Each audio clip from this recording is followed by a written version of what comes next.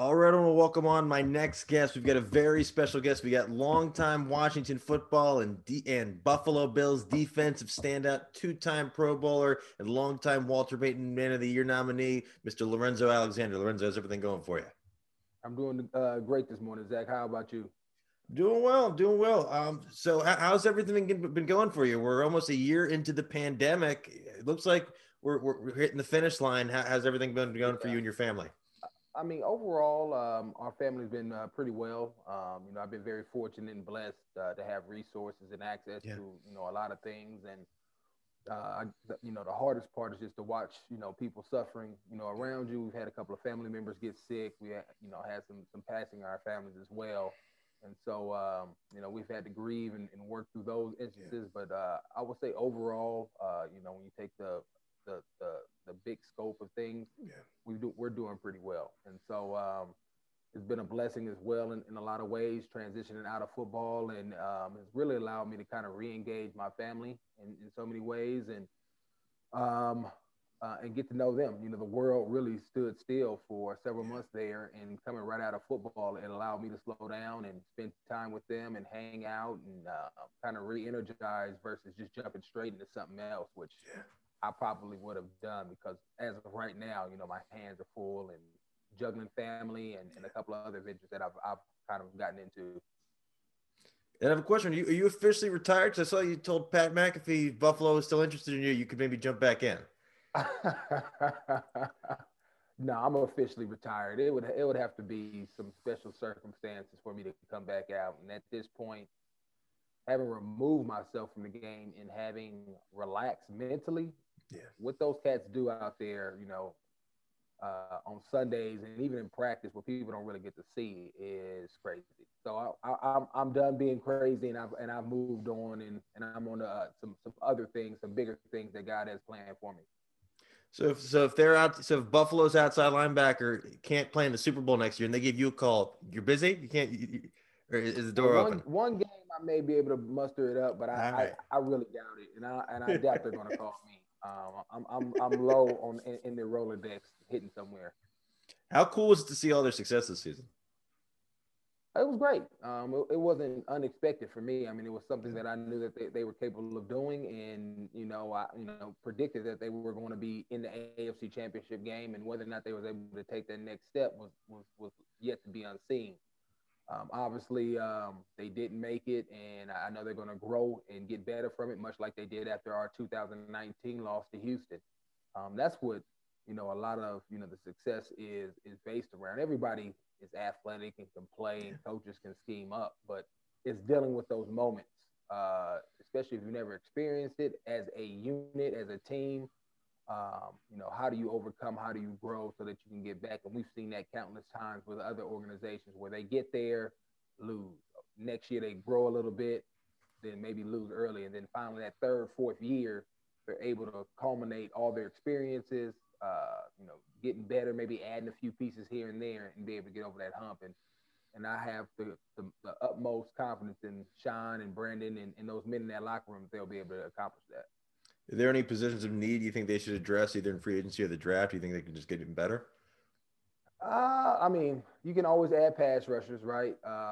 I think that's somewhere where they probably need to be more consistent, be able to generate that with the front four. I think Jerry Hughes does an excellent job and is really underappreciated in a lot of ways Oh, because yeah. he doesn't have the actual sack, numbers. That column doesn't fill up. But as far as what he's able to do, I think he's great. And to be able to add a younger guy, a younger piece, which they started to do, right? They brought in AJ Epinesa, had to deal with a COVID off season for a rookie, which is really hard. And we saw him kind of mature throughout the season. And so but I still think, having that guy that you can almost count on, a guy that Jerry can mentor and be that transition guy that they go to once Jerry decides to move on, is something of need. And I don't know. Everything else, I mean, they're really built in probably another corner, trying to figure that out. I don't Yeah. know, whether it's Levi Wallace, whether it's another veteran guy somewhere that's out on the market, Yeah. or finding somebody that's opposite of Tre'Davious White that they can keep in there and stay in there because, it's kind of been a new trend of this rotation, type thing where they've used, multiple guards or multiple corners, Yeah. which those spots to me are like sacred, where it's not like a running back or wide receivers or, pass rushers coming in and out. Those are guys that you want out there down in and down out, kind of locking it down, because continuity, I think, more so is more important than trying to figure out who's playing best at that particular time. And then at running back, do you think Moss and Singletary can get it done? Or would you bring in another guy? No, I think those guys have what it takes. Obviously, again, Zach being a young guy, being a rookie, having another year, another offseason to grow and mature and understand what it means to be a professional. He's done a great job as far as in the community and doing things of that nature, but just being healthy and being able to sustain the workload of what it's going to carry, what it means for him. And I think he's going to produce, and I like their complementary skill sets that they both bring. When I think about Singletary and what he's done, and shifty out of the backfield, he can also run in between the tackles. I think those guys are good. But just in the world we live in, everybody's always looking for, where's our, Alvin Kamara at, or our Christian McCaffrey?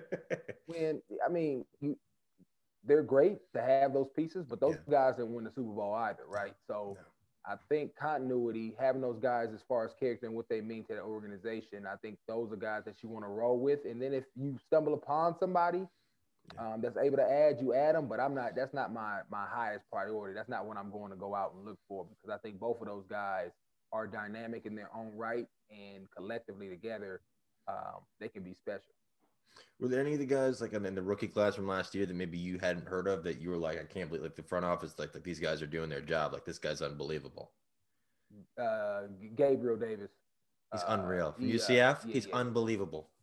Yeah, I had an opportunity to kind of watch training camp from afar last year, and just kind of, helping out the linebackers. And he was one of the guys that consistently popped to me. It's like, man, this dude is nice. Who was them? I had to call a couple of guys. Who was 13 out there, man? He's catching everything, making plays. And so, obviously to be able to find him where they did and get a lot of value out of his production, he's going to be a guy that, continues to ascend. And again, having a off season with the team, and even though it still may not be a traditional off season, having that familiarity and already having a foundation where he can grow from, he's going to be a guy that can really step in, especially when you think about the exiting of John Brown. If Gabe could take that next step, and then obviously Cole Beasley and then Diggs, what he's able to do, and get Dawson Knox back in the mix, that is still a very formidable group as far as what they're able to do.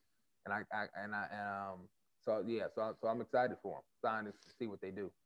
Do you listen to Cole Beasley's rap on Spotify? Yeah. I gotta check out my boy from time to time, man. I do a little podcast. I need to actually get him to do me an intro or something, man. Yeah, that'd be as bars. When you first met him, did you think this guy might be a great rapper? Well, I heard Cole. He been in the music game for a while. Oh, really? Even before, it's not like he started rapping when he got to Buffalo. He was on, the Breakfast Club, I want to say. Really? Something With like Charlamagne? that, like with Sway in the morning, something of that. And he was on there like years ago. And I was like, man, this dude got some flow to him, and so I call him Water. That's his like self-given nickname. We call him Water, but Cole is a great dude, man. Really love being around him. Love his personality, his energy, and his family. So, the dude has it, and he surprised you, right? You don't think this little white short receiver is gonna be able to have the swag and the bars that he can produce. So it's cool when you meet guys and people like that surprise you and give you the unexpected. Absolutely. And then did you have any kind of big takeaways from the season outside of COVID? Just kind of maybe teams that surprised you or guys that you thought played exceptionally well from just this league as a whole? Yeah, the league as a whole. I was watching a ton of football all over the place. Obviously, like a guy like Claypool in Pittsburgh, saw a lot of them, really popped. Got a lot of love going around. That's probably the biggest. The thing that was shocking to me that just really stood out was just like all of the injuries that guys were sustaining, especially early on in the season. To significant players, guys that were game changers. And so that was hard to watch and see.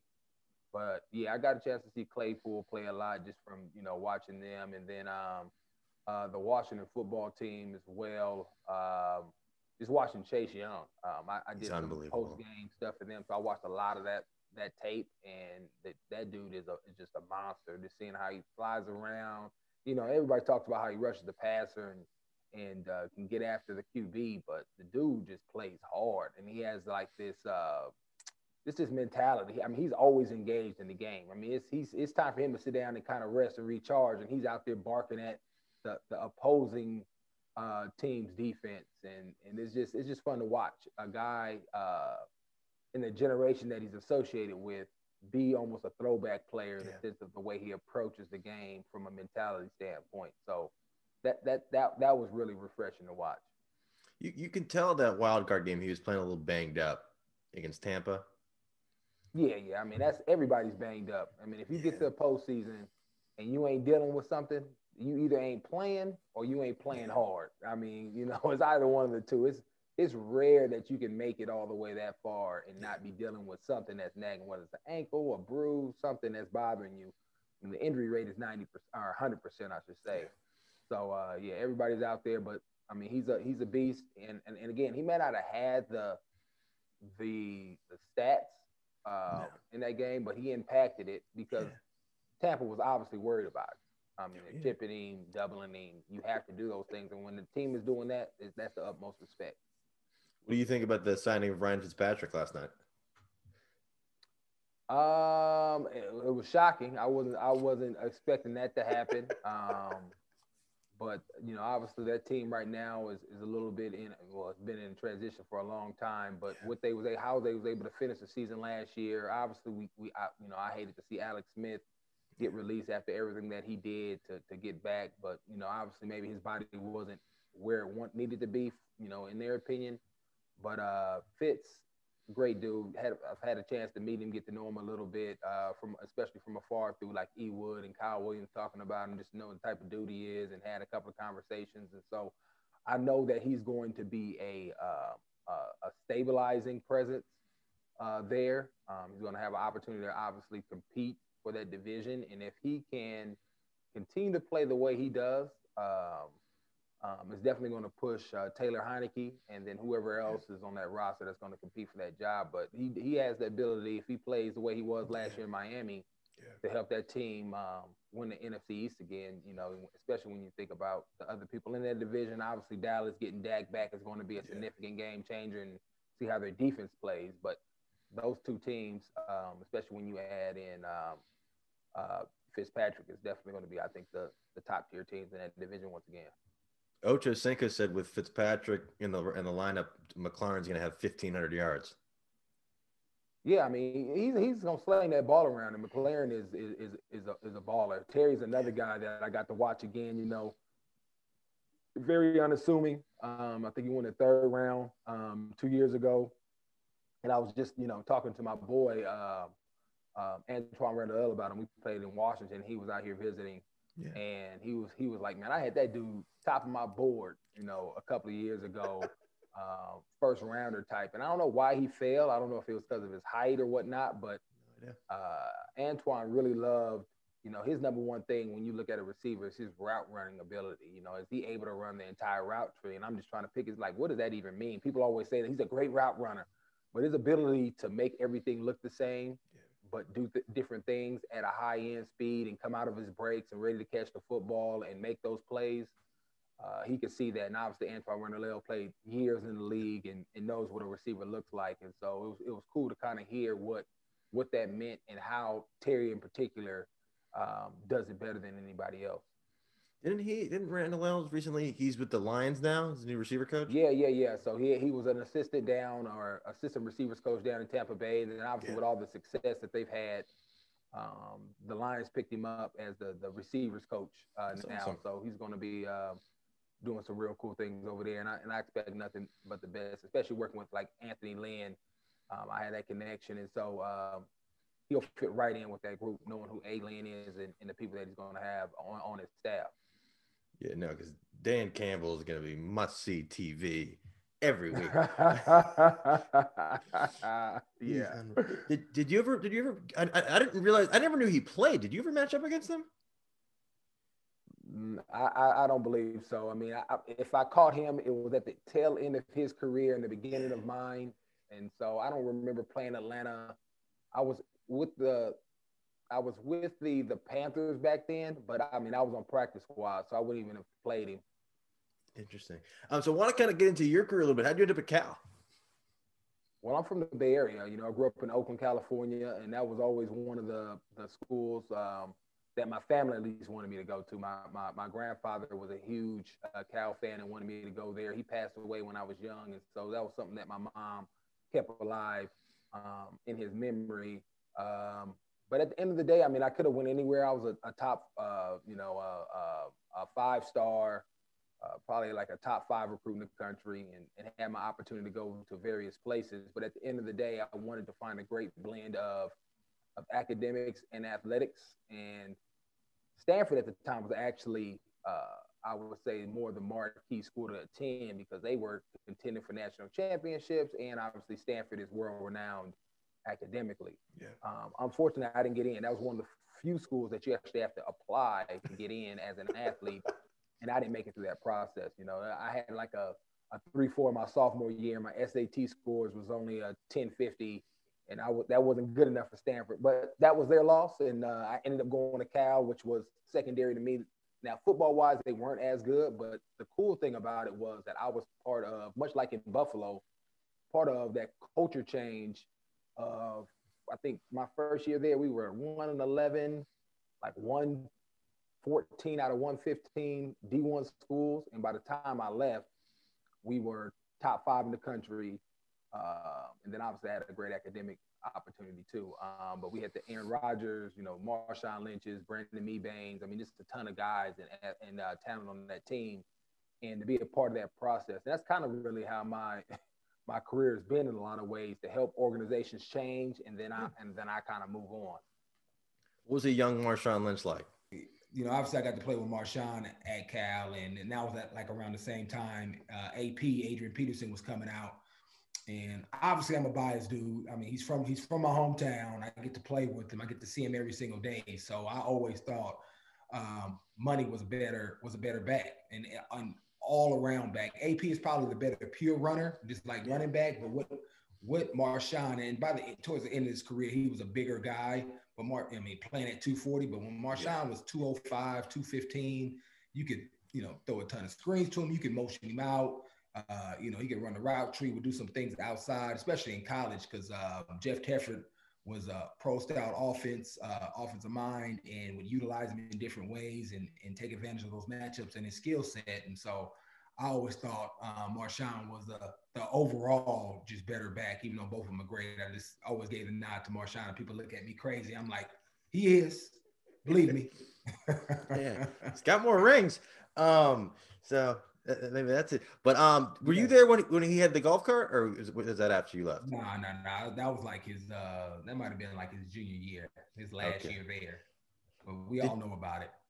Did you see Aaron Rodgers' success early on, or were you surprised by it? And nobody can predict a guy is going to be that good for this long. I always knew he was going to be good in the league and should have went number 1 overall that year instead of Alex Smith. But I mean, things happen for a reason, and that really put a chip on his shoulder, unlike any other. You know, going 22 to Green Bay, and then having to endure what he had to do there as far as sitting on the bench for 5 years. And that's, you know, a humbling experience, especially when you know you have the ability to play at a high level. So I think all those things created who Aaron is today as far as the dynamic passer, and seems to always getting better and loves the challenge when people count him out to step up.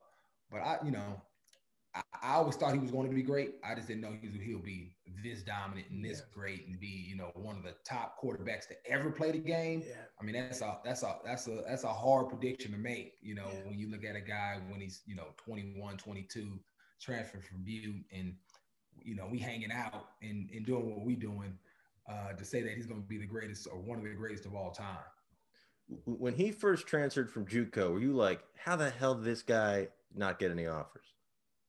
No. I mean, it happens all the time. And I don't know if he was that dynamic because he didn't even win the quarterback competition initially. It was Reggie Robertson, I believe it was. And then Reggie ended up getting hurt in one of our early games, and then Aaron got his opportunity, and then he took off. So, wow. So I wasn't surprised because it happens all the time. There's a ton of guys like that, especially from the area I grew up in, that you're like, man, why does this dude at JUCO? And so forth. It's one reason or another, especially where he was at that time. I think now in today's world, he doesn't get overlooked just because of the social media, the videos. I mean, but back then, man, I can't even find a video of myself even playing anything just because the digital world was so in its infancy stages that it was hard to find guys. But obviously got found at some point. And the crazy thing about it is that they weren't even recruiting him. They were recruiting another tight end from Butte, Garrett Cross, that ended up coming to Cal too. And they got Aaron because they saw what he was doing in Garrett Cross's film. That's unbelievable. I never knew that. That's unbelievable. Do you think it's easier for guys to get discovered now because everything's digital and everything's recorded in social media and everything like that?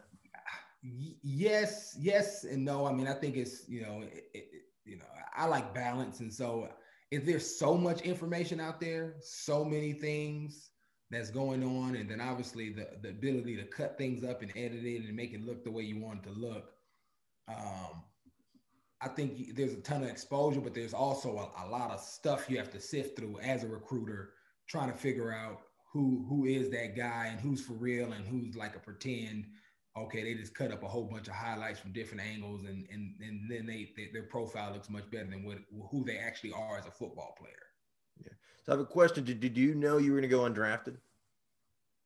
No, I thought I would be like a mid-round pick, third, fourth, maybe fifth. Especially after talking from everybody, but a lot of people share my story. And especially once you get down to the later rounds, if you don't fit the mold, and I didn't, especially at that time, I think people didn't quite know what to do with me because of my height. That was more of a bigger is better generation, and they wanted guys that was 6'5", 6'6", 300 pounds. I was 6'2", 300 pounds. And so, people just missed on some of the intangibles that I possessed. I also had to grow up a lot in a lot of ways as far as the way I worked, maximizing my ability. And I think people saw maybe some of that I wasn't maximizing it, and then also kind of put me in a box, and the combination of the two put me in a position where I went undrafted. I was a high priority free agent where teams were calling me right after the draft, which a lot of guys don't have that opportunity. So even though I went undrafted, by that time, it was probably a better fit for me to get to choose where I got to go versus being drafted and told where to go. So I saw you were on 2 different practice squads before you got to DC. What was that kind of? Was it like a humbling experience for you? Kind of put a chip on your shoulder? Yeah, it was definitely humbling. I mean, playing for the Carolina Panthers, I was on their practice squad. And I didn't really learn this until probably I got to Washington as far as growing and maturing, but my lifestyle and where I wanted to be just didn't add up. And so I had to go through that. I had to grind. I had to mature as far as who I was as a person. And that really happened once I got to Washington. I got around some guys, some brothers that were really intentional about helping me grow as a man, helped me introduce me to Christ. I had a Sean Taylor passing. So I had some real impactful moments when I was in Washington. But yeah, those years grinding on practice squad was probably some of the hardest years. Well, the hardest year was 2006 under Joe Gibbs, where, I mean, I literally took every single rep possible. And that was back in the day where you had 2 days at training camp. So training camp, I was in Carolina. And so I was down in Wofford in the 115-degree heat. That was trash. And then I come to Washington with an old school, the old school head coach, right? Joe Gibbs 2.0, and the way on practice squad, just the way my practice with, I never wasn't on the field. I gave the look, defensive line look, offensive line look, special teams. And so those are some days, especially later in the year when we used to practice Wednesday, Thursday, Friday, and have full pads on essentially, where there were days where I could barely get up the steps, to my apartment, to my room. And so it was, that was definitely a crazy, hard time. What was the hardest position for you to learn to teach yourself to play?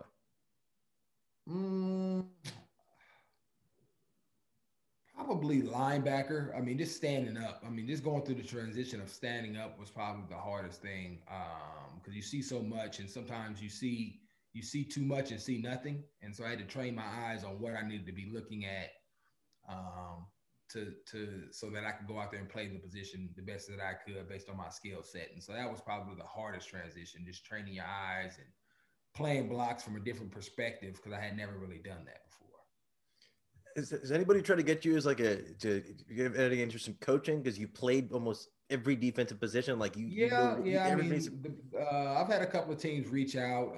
I'm not going to get into that world, just because it's way too much time. I played 15 years, and I know a lot of guys like jumping right back into it. Yeah. But where my kids are at, and what I want to do, and what I'm really passionate about, I don't need to be in the building to still be around the organization.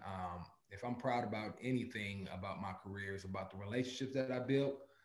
And so, I have ample of opportunity, whether it's, especially after we get through this pandemic, about going to OTAs for, 3 days in maybe Buffalo, maybe go down to Tampa for 3 days, and then go to Pittsburgh for training camp. I mean, I just have a lot of relationships out there where I can contact people and be around the game and still impact guys from a time being or from afar.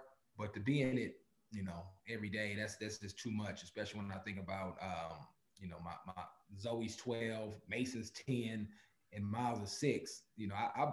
I've been coaching flag football and going in the backyard. When you coaching, you can't have that type of lifestyle. It's just too hard, too overwhelming, especially during the season. It's worse than player schedule. So I'm not built for that, at this time in my life. Now, when I'm an empty nester in another 10, 12 years and, still maintaining relationships, if something comes and and it looks good, maybe, but right now it'd be more like a consultant kind of coming in, intern, kind of just learning for, a week or so and then getting out of there. When they brought you to Washington, what would they tell you your role was going to be? They say, hey, you've practiced squad with an opportunity to maybe play some special teams, or what were they telling you? Yeah, no, it was just straight practice squad. I was just there for a body. I was seen as a body, and I wasn't even their first choice as far as being at practice squad. The other guy ended up pulling his hamstring, and so that gave me the opportunity in our workout. The guy that I was competing against, it was 3 of us. He pulled his hamstring in the workout, and I was like their secondary choice. So just getting in there, and then I remember after that 2006 season, I did pretty well on practice squad, as well as you can do. And I remember the defensive line coach saying, yeah, young blood, you're 6'2", because it's all about being big, tall, and long. I'm like, well, man, I can't do nothing with 6. You telling me I'm 6'2", I can't change that. So I don't think they had a vision for me. I had to create something for myself, along with the teammates around me. So I used to beg Danny Smith, hey, Danny, man, put me on teams. By the way I ran around and hustled, flying around to the ball, I had to separate myself in other ways to make them say, I don't know what we can do with this dude. I don't know if I really like his skill set or his measurables. But this dude's heart, man, we gotta put him somewhere, even if it's the last man, we gotta put him somewhere, because the dude is grinding for it.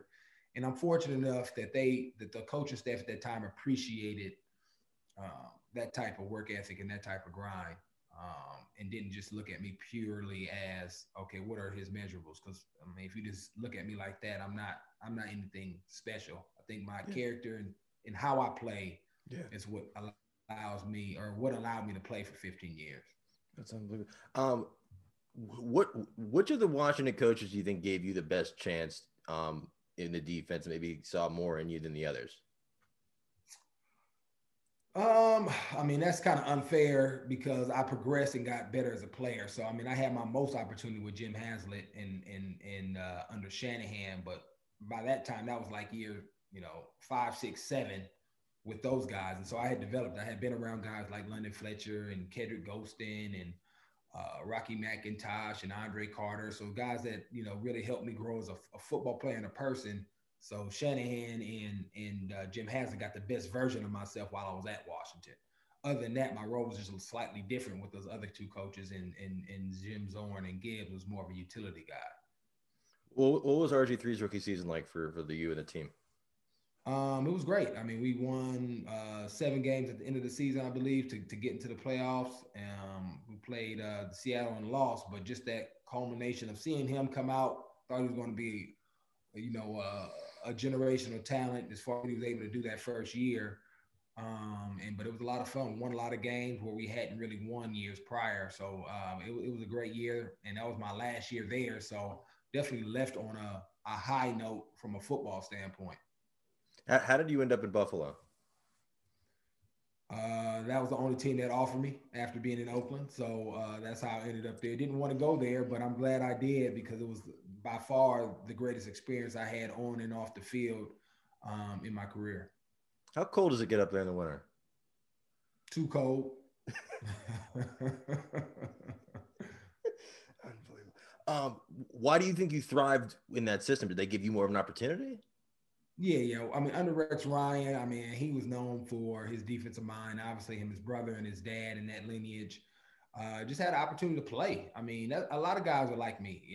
Until you get an opportunity to go out there and showcase down in and down out, it's hard to make plays. I mean, even when you think about the top tier guys, right? They get 1,000 opportunities to rush the passer and only normally get maybe 12 to 13 sacks. I mean, somewhere in there, you got the guys that are outliers, that, end up with 20, like a Chandler Jones, or 22, those type of guys who are elite and superior. And so that was really my first opportunity to go out there and play first, second, third down and rush up the passer. And I was doing that playing special teams, and that's something else most of those pass rushers don't have to endure. And I wanted to do that, so it's not like I'm complaining about it, but I'm like, to do that and play 3 special teams is hard to do. There's only one other guy that I'm aware that has done it at a high level, and that's James Harrison. And I think he might have won Defensive Player of the Year when he did it. And so that just shows you how dominant he was. But yeah, I mean, just give guys an opportunity to play. Give me an opportunity to play. I'm gonna go out there and make some plays. I mean, that's easy. Who's the toughest quarterback you ever to sack? Probably Ben, just because he's so big and thick. I mean, so it's hard to take him down. Once you get there, you can get to him, but he's just a big body. And those guys, you just kind of fall off of because you don't think, okay, this is a 260-pound quarterback. You're thinking, oh, this is a quarterback. Cam is probably another one too because he's big and then he's shifty and long, so he can stiff arm you. So those 2 guys, once you get there, those are the hardest tackles to get. And then obviously Lamar Jackson's probably the hardest guy just to get to touch, just because of the way he moves. So 2016 season, you blow up.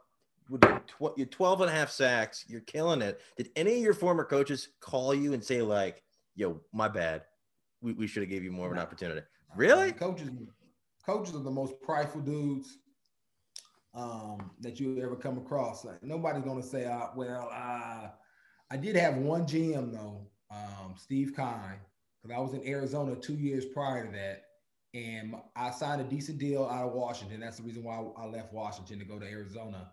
And I tore my Liz Frank like the 3rd game of the season that year in 2013. And that really was, I missed all of that year. I ended up playing in 2014, but I wasn't the same guy. Got there 2015. I got cut in 2015 because I was still dealing with a little bit of residual effects of that Liz Frank with my knee and some other stuff. But I was still getting better, and I felt like I looked different. But I got cut, went to Oakland, and ended up in Buffalo. And then after I had that 12 and a half sack season, I saw him at the combine. He said, "Oh man, I'm sorry. I shouldn't have cut you. I should have kept you." And so I will never forget that because I know how prideful guys are in the league and not willing to like let people know that they made a mistake. But Steve Keim is probably the only person that's, ever said something of that nature. Like, hey man, yeah, I should have kept you out, but guys get caught up in the moment. And I also think a lot of coaches think they're making the best decision in the moment for their team. And so they're never going to apologize for that or call and, say, hey, we should have done X, Y, Z.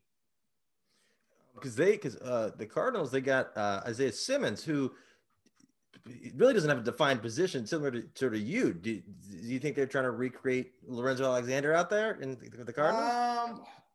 Yeah, I mean, maybe. I mean, it's hard to play multiple spots. I mean, it's not as easy as people make it seem. And if you have the skill set, that's one thing. But you also have to be able to process the shifts because each one is slightly different perspective. And he's young in his career, so I don't know if he's quite ready to do that yet, especially when you don't have the reps.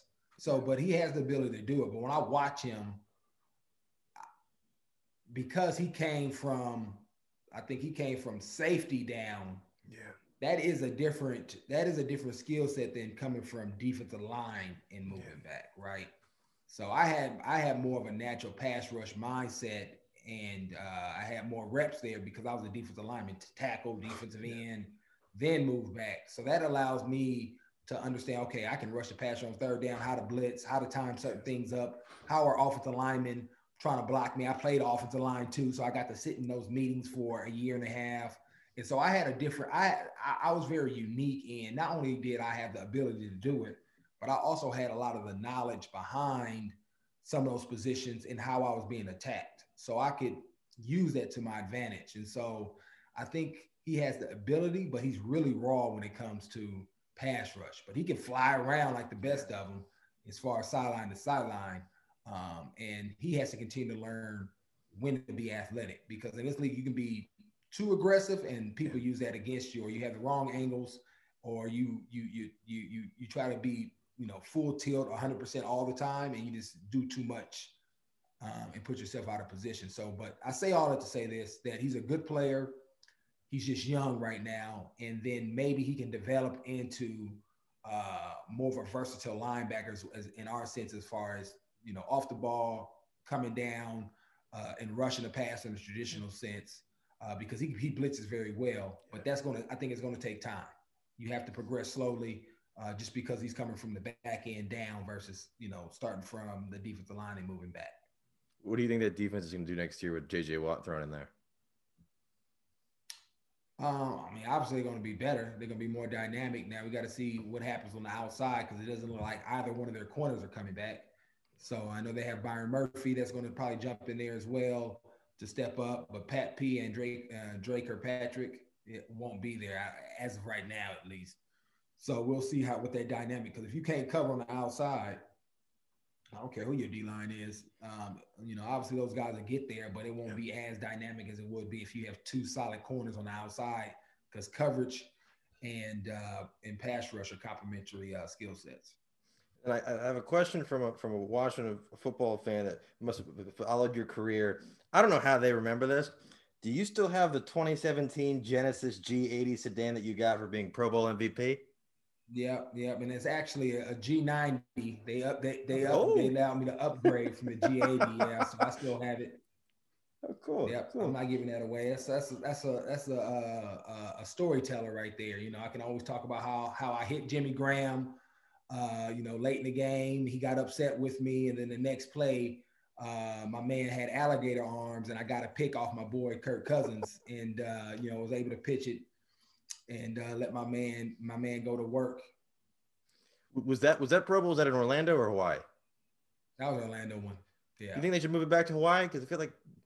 I mean, I've been to both. I mean, family aspect is way better to be in Orlando because of Disney World and Universal Studios, and then it's easier to fly more people in. It's expensive over in Hawaii. So I had like 20 people, 25 people down there hanging out with us. So that was really cool. Oh, cool. So a couple more questions for you. Who gave you the nickname One Man Gang? Sean Springs and Fred Smoot. What was Smoot like to play with? Because I know he's little to no filter. Yeah, he was good. We actually sat maybe 2 or 3 lockers away. We sat together is what he called it. So it was me, him, HB Blades, Kedrick might have been down there, and he always had some jokes. And so you had to have thick skin if you sat down in that corner because everybody was fair game, and it was always a blast. And so I really enjoyed Smoot. So I want to talk about your foundation, the ASINS Foundation. How did that come together, and what kind of stuff have you guys been doing? Well, I started it back in 2008 with my mom and my wife, and it was really just to impact kids and give back resources. I didn't have my father traditional sense growing up, and just really being that gap filler for those communities and kids like myself, and that's how why I wanted to give back. Has it been difficult this past year, kind of having events and stuff? Do you guys do more virtual stuff with the pandemic? Yeah, it's been all virtual stuff. You can't have events, obviously. In some states, it just depends on when it opens up. So here in Arizona, we've been able to do something a little bit just because it's not as locked down and social distancing, washing the hands, the mask wearing, and utilizing all of the knowledge that we have to be in a safe environment. But yeah, it's been mostly virtual. And then I want to ask you, so I saw you recently started with a new role. Can you talk about that a little bit? Yeah. It's Avalon Sports Media Group, and it's really a group that is partnering with players and just trying to enhance what their vision, what their passions are in life, and how they can really and how we can really assist them in making their impact greater. So whether it's a community, whether it's in business world, whether it's on the football field, as far as me helping them understand the mental side of the game, and helping them mature as men. And young ladies to help them just maximize this short time in their lives. That's awesome. That's awesome. And I just got one last question for you. Was there like a defining moment in your career that kind of stands out more than anything else? Yeah. I mean, 2007 when I actually made my first team playing the Tennessee Titans. Actually, one of my boys, Omar, he was with the Tennessee Titans playing running back, came up the middle. I was making an inside move, hit me, helmet popped off, quarterback takes off. I go take off, go to tackle the quarterback. My guy Reed Dowdy comes in, hits me, and I had like a big scar on the side of my face. But that was really like, I think the coach was like, "Ooh, this dude is for real," and that's when I made the team. Reed Dowdy's deaf in one ear, isn't he? Yep. That's unbelievable. I don't know. That's unbelievable, dude. You were like, "Hey, watch out!" No, that's wild. That's wild. And then how can people find you on social media and keep up with you in the foundation? I'll link everything to here when I post it. Yeah, people can find me at One Man Gang 97 on Twitter, at Aces_Foundation on Twitter. On IG, it's the same at Aces_Foundation, and then Lorenzo_John that you can follow me at. And then you can look us up on Facebook. We're there as well. Cool. And then my awesome. website is lorenzoalexander.org. Awesome. Well, thank you so much for taking the time to chat for a few minutes today. This has been a blast.